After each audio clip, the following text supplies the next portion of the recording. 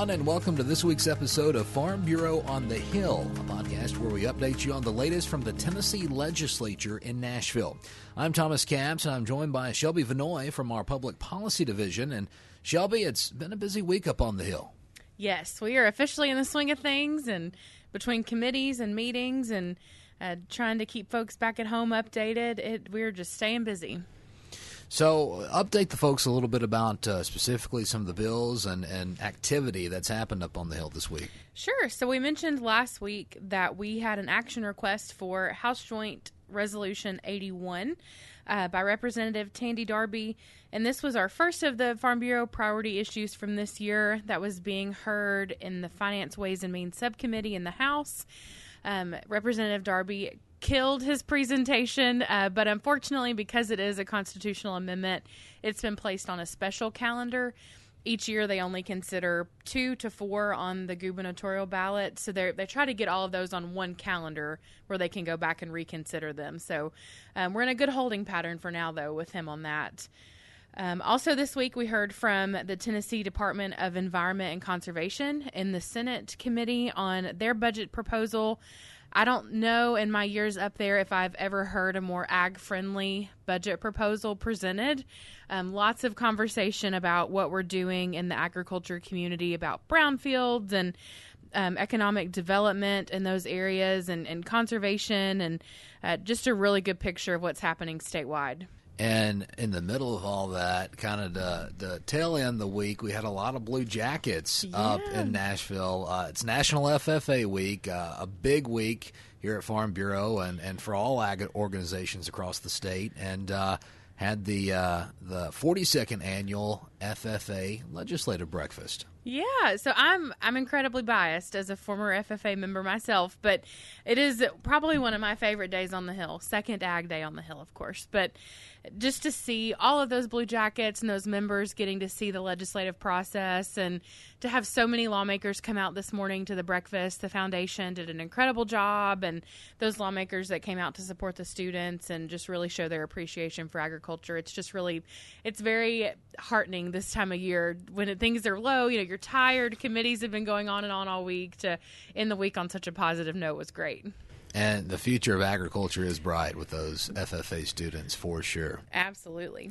So that's what's been happening this past week. So moving forward into next week, what are we keeping our eye on? What are some things that folks can expect next week in Nashville? Yeah, so this week in the Legislative Alert, which if you're not receiving that, would always encourage you to contact your county farm bureau or those of us here at the home office, and we can get you signed up for that. But we are consolidating the list of legislation that we are monitoring, we're in support of, we have some concerns and some opposition to, and that detailed list is going to be in the alert for the first time this session, just to kind of keep our folks at home about as conversations are progressing and we're working through bills in committee.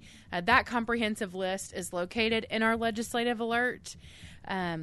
So hitting the high points on that, there's lots of legislation regarding, obviously, the agriculture community, lots of talk about environment and conservation.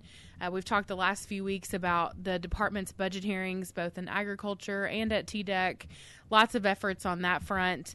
And then just some things that we're monitoring to make sure that it doesn't have perhaps some unintended consequences for our ag community. Also, next week in the Senate Agriculture Committee, we're going to be hearing again from the Tennessee Wildlife Resources Agency and the Department of Ag on their budget hearings. And really the content of those is the same from what we've heard in the House, but we like to sit and listen to those questions to see if there's anything that comes up about specific legislation, projects back in the district, or we just like to hear Commissioner Hatcher and folks in the committee interact and see if there's anything that we can be helpful with. Well, and of course, one way that folks can be helpful is an action request that we have coming up for something that'll be going through committee next week, right? That's right. So Senate Bill 820 and House Bill 1206 is going to be heard in both the House and the Senate next week. And although the official amendment, I don't believe, has been drafted, we've been talking with different stakeholders, and it's our understanding that this legislation is going to address something that we've actually had a lot of conversations about over the last year with.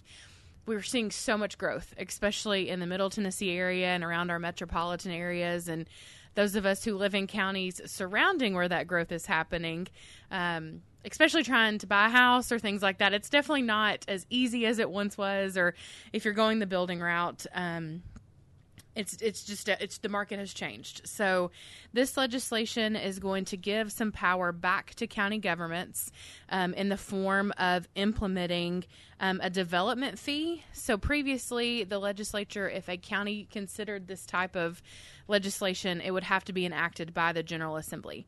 This gives the power back to the county government, where on 2 separate occasions, if a 2/3 vote was achieved by the county commission, a development fee could be implemented on the county level. So if you were building a house, you would be a development fee would be added per square footage to kind of alleviate some of the burden that comes from huge growth to areas. You know, we're seeing subdivisions come up in some of our rural-most areas, and sometimes those subdivisions are so large that a school will have to be built to accommodate those families. So this allows the county to alleviate some of the burden and the pressure that they're feeling on those growth zones. And this is one of our priority issues this year, and there are multiple different pieces of legislation that address this, but this is kind of the first of what we assume is probably many that we're going to see. So we're asking folks that if your lawmaker serves on either the House Property and Planning Subcommittee or the Senate State and Local Government Committee, that you reach out to them and ask them to support Senate Bill 820 and House Bill 1206 when it's before them next week. And the details about if your lawmaker serves on one of those committees is actually linked in the alert this week as well. We always talk about being the voice of agriculture, and that's the way you do it, right? Literally letting your voice be heard on issues like this, for sure. That's right. Yeah, it's by far.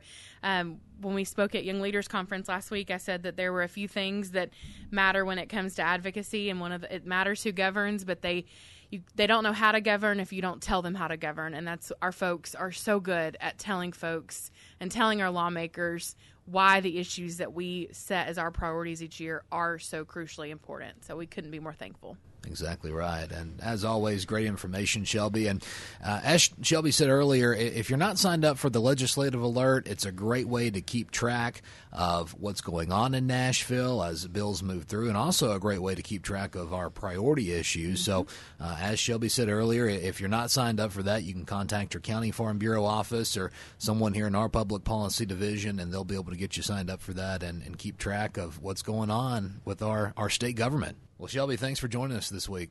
Thank you, Thomas. It was good talking with you. Happy FFA week, everybody. Yeah, absolutely. As always, we appreciate you taking time to listen and staying up to date on the issues that impact our most important industry, agriculture. Until next week, I'm Thomas Capps.